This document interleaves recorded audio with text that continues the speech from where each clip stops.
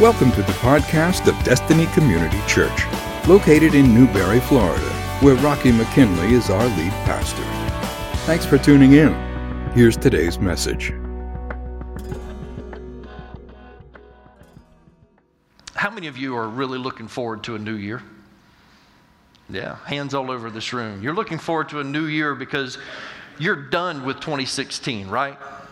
2016, you're just waving by to it in the rearview mirror. You're ready to see it go because for some of us, 2016 was not all that kind. For most of us in the room, a new year is very appealing. It's a time of fresh starts and new beginnings. There's this trend on TV right now of people taking older homes and fixing them up. And it's so popular, and I'll be honest with you, for the longest, I didn't want anything to do with it because it looks like to me it's just going to create a lot of honey-do lists for the men. And so I just stayed away from it. But I'll be honest with you, there's times when I'm turning, the TV and turning the channels and I see something and it looks interesting and I want to see the outcome. Before you know it, you're suckered in. You got to know, what did they do with that house? There's shows like Love It or Listed. Anybody watch Love It or Listed? Oh, there are people in the room. This show has a current homeowning couple or family decide between keeping their newly renovated home or buying a new home and selling their current one. One host renovates and redesigns the current home, and the other host presents new possible homes for the homeowners to buy. And then there's this show, Flip or Flop. Anybody watch Flip or Flop? Well, that's an interesting show because this HGTV show follows a real estate husband and wife duo as they buy homes, typically short sales and foreclosures, and they see if they can renovate and turn a profit by flipping the house. But unfortunately, their marriage flopped this year, and that's sad. It's heartbreaking to me. I'm not trying to be funny there, but that's concerning. Then there's this show, Property Brothers. Anybody watch Property Brothers? A few of you in the room. And I'm getting concerned with you because you raise your hand on all of them. This series features identical twin brothers, Jonathan and Drew, and they help homeowners or home buyers purchase and renovate properties.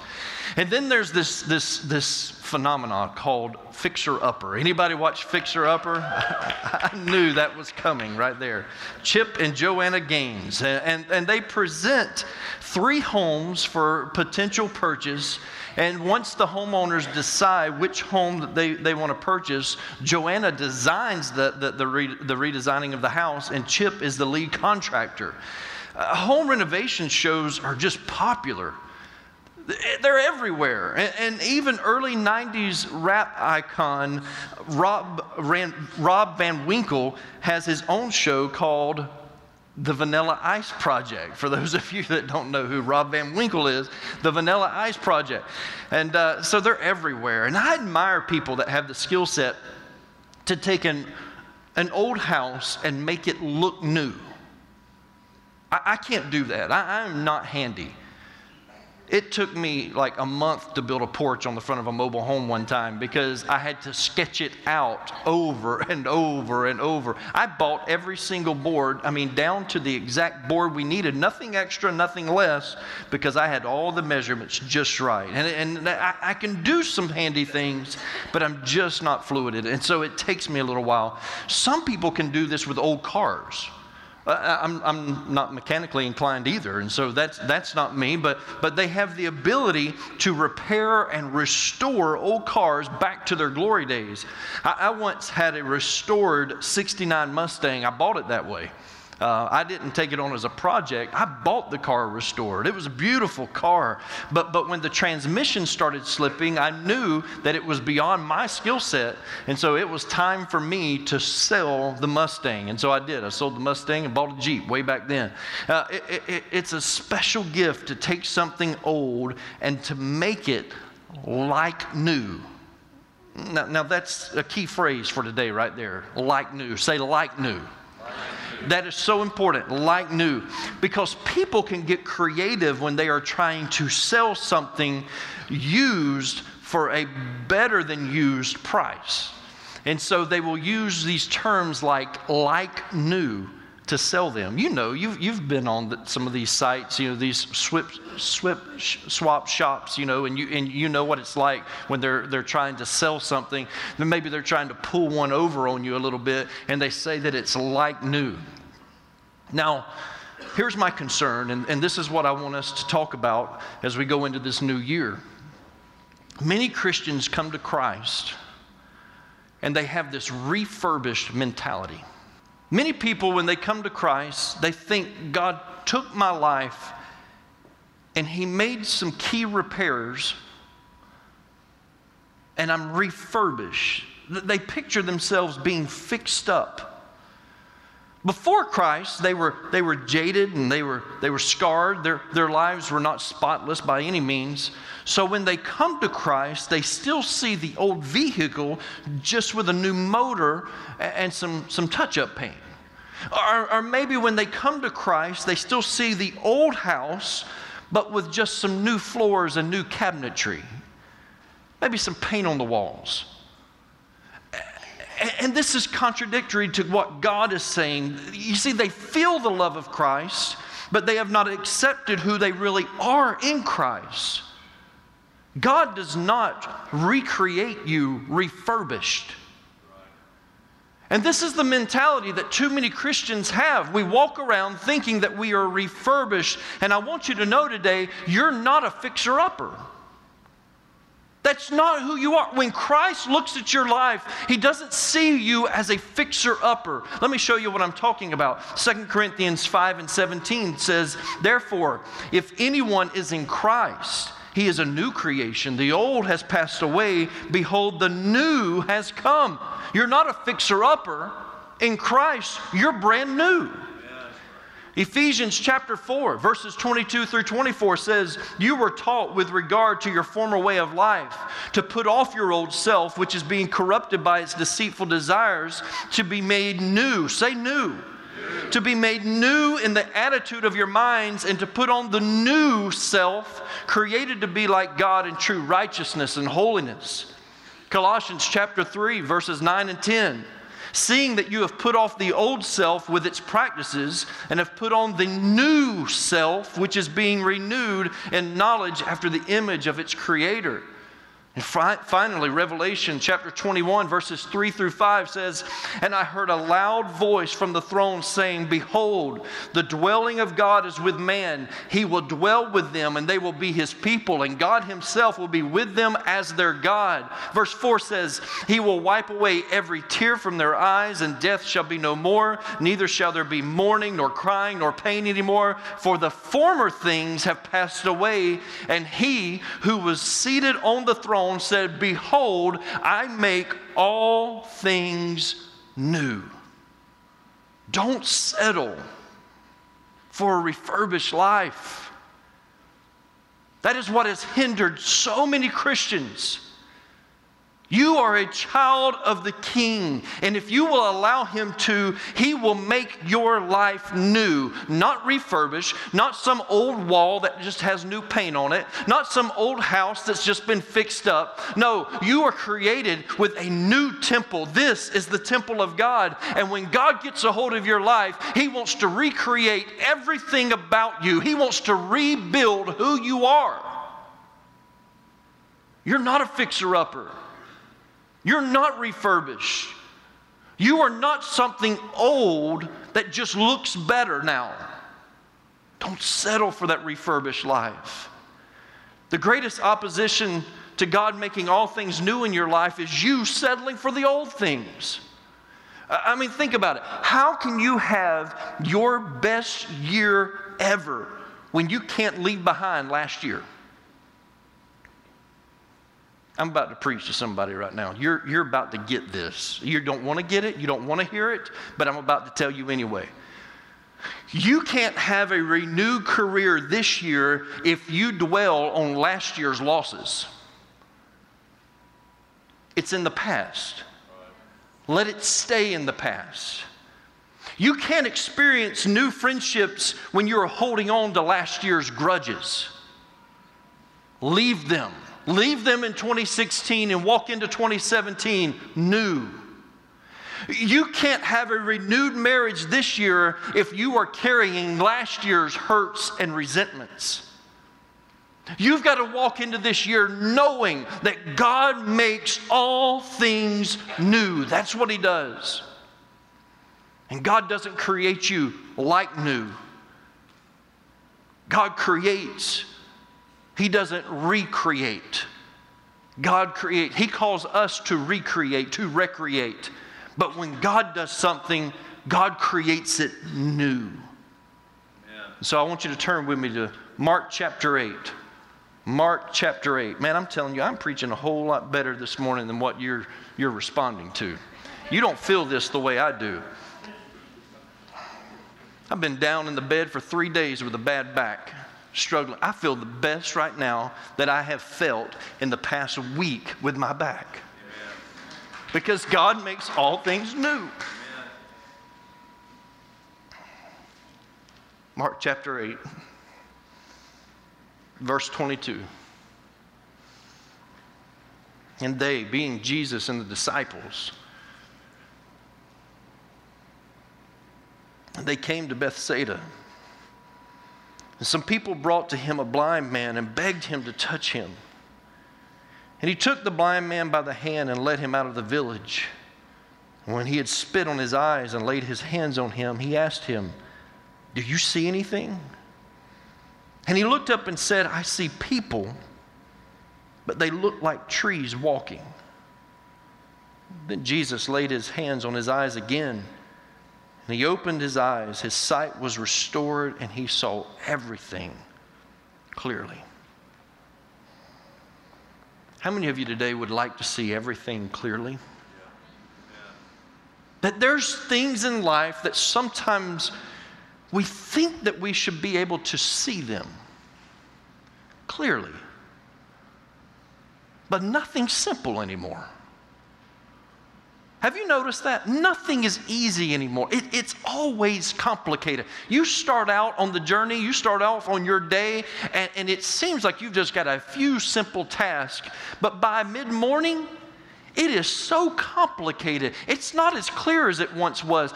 And I don't know about you, but I want to go into this new year just understanding and realizing and seeing things more clearly. Yeah.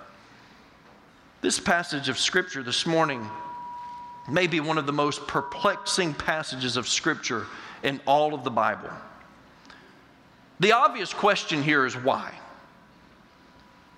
Why did Jesus spit in the man's eye? As if life wasn't already bad enough for the guy. He's blind. Jesus walks up, hawks one up, and spits it in the man's eye. I mean, this is one of the biggest mysteries of the Bible, and I don't have an answer for you today. I'm just presenting it out there and saying, what is the deal with that? What's going on? Why did Jesus spit in a man's eye? And you may have an answer, but the Bible doesn't even give us the reason why. But that's the obvious question. The one that's really concerning to me is this. Why did Jesus have to pray for the man twice to heal him? I mean, I'm interested in the spit thing. But what's concerning to me is that the God that I put my life in His hands, my soul rests in Him. The one that I believe created the heavens and the earth. The one that I believe is a healer. The one that I believe created humanity and knows us through and through. Why didn't He get it right the first time? I mean, it seems like we could easily forget about the spit thing if He's just healed the first time, right? It concerns me. It's perplexing. It honestly makes you question everything about your faith If the one that we believe is all powerful laid his hands on this man and couldn't get it right the first time? Some of you are thinking, Pastor, you have lost your mind in this new year. What did you have to drink last night, Pastor? Ice water. That's all I had. That's all I had. Didn't even have any coffee at the house. The blend was closed, couldn't have any coffee. If you go back to the beginning of Mark chapter 8, you'll read about the miracle of the feeding of the 4,000. Immediately right after that, there's Pharisees that come to argue with Jesus in verses 11 and 12. And then Jesus and his disciples, they get into a boat, and in verse 15, Jesus tells his disciples to beware of the leaven of the Pharisees. And we know what leaven is. Leaven is another word used for yeast that's necessary for baking bread. But in this case, Jesus uses it to refer to the false teaching of the Pharisees. And he's telling his disciples this, but the disciples, they don't get it. And they think that Jesus is talking about literal bread, actually what he fed the 4,000 with. And so Jesus rebukes his disciples by saying, having eyes and you not see, and having ears you do not hear. Do you not remember? Or maybe we could paraphrase it this way. Jesus looked at his disciples and said, how can you be so blind after having been with me so long? Don't you understand anything that I am saying? That's what he says to his disciples. You think I'm talking about actual bread, but I'm talking about the corruption of the Pharisees. Don't you get it? You've been with me so long now. Don't you understand? How can you have eyes and not see what I'm saying, ears and not understand and hear what I'm saying? And this blind man is going to serve as the perfect example to these disciples that you can see physically, but spiritually not be able to see. And I want you to understand this, church, because it's time that we as Christians stop being blind spiritually. The enemy keeps pulling the wool over our eyes. Oh, we're saved. We're on our way to heaven. We are blood-bought. But spiritually, sometimes we are so blind. And he's telling his disciples, how can you have eyes and not see what I'm doing? How can you have ears and not hear and understand? You have been with me for so long. Why don't you get this? And he immediately walks up to this blind man, and they bring this blind man to him in the next verses following. And I believe that what we witness is not one, but two healings. Now listen, I'm going to jump on some Rocky McKinley commentary here just for a few moments, okay? Just a little research that I've done. You're not going to find this in the footnotes of your Bible, but just bear with me for a second. And I'm not trying to create heresy or anything like that, but I just want you to stay with me, because I do believe that we witnessed two miracles performed on one man. Let me explain. The first one is physical.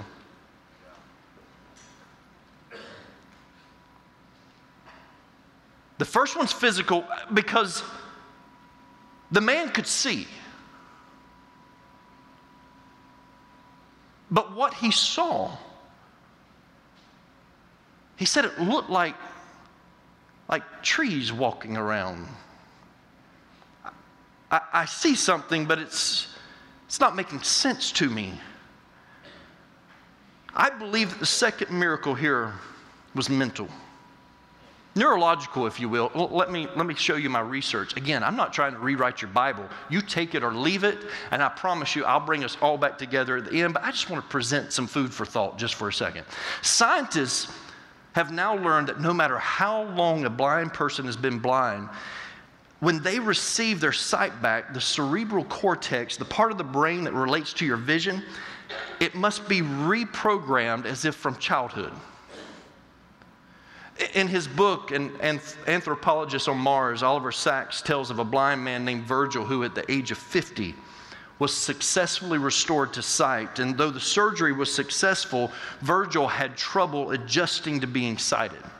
And the author of the book writes, he said, steps posed a special hazard because all he could see was a confusion, a flat surface of parallel crisscrossing lines. He could not see them, although he knew them, to form a complex perception at a glance. This was one reason the cat visually was so puzzling. He could see a paw, the nose, the tail, and ear, but could not see them all together, see them as a whole. This man's wife, Virgil, the guy that got his sight back, commented, he said, Virgil finally put a tree together. He now knows that the trunk and leaves go together to form a complete unit. You see, the guy's sight was restored, but he didn't understand what he was seeing. He didn't understand what went with what. It was all so new to him that he was having to reprogram his mind. And when the blind man of Bethsaida began to see, I'm convinced he could not make sense of the imagery that was hitting his brain. He said it looks like trees walking. For all we know, this man had probably been blind from birth. His brain had not yet adjusted to sight. It's such poetic imagery, but it's a clinical description of how the man saw. Tree and man ran together. Couldn't make sense of what he was seeing. And Jesus reaches down and he touches his eyes again. And I'm convinced at that moment he healed something in the neurological sense of what this man was dealing with. Whatever the case, I can't prove that to you, but whatever the case, we know that God would not leave this man half healed, and that's not his desire for you either. Amen. God has never done a work in someone's life to leave them half healed. And some of you are half healed. You've received salvation, but you are still dealing with the same stuff year after year after year, and God is ready to heal you completely and wholly. Yes. It's not His will that you are half healed. That's not how God operates. He didn't turn the water into mediocre wine. He did it right, and the master of the feast called it the best wine yet.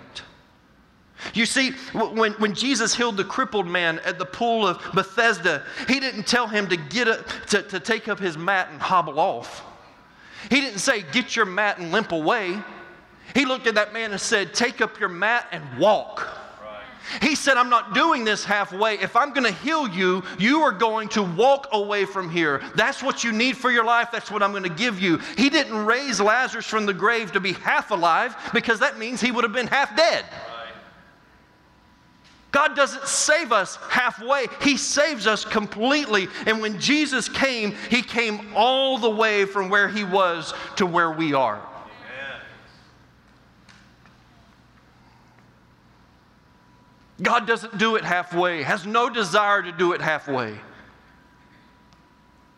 He's not interested in refurbishing your life, putting a little paint on you and making you look better for society. No, God is interested in doing something new inside of you. Yes, amen. Don't just let Him heal you physically. Let God heal you spiritually and mentally. Isaiah 43:18 says, forget the former things. Do not dwell on the past. Look at somebody next to you and say, do not dwell on the past. Tell them. They didn't get it.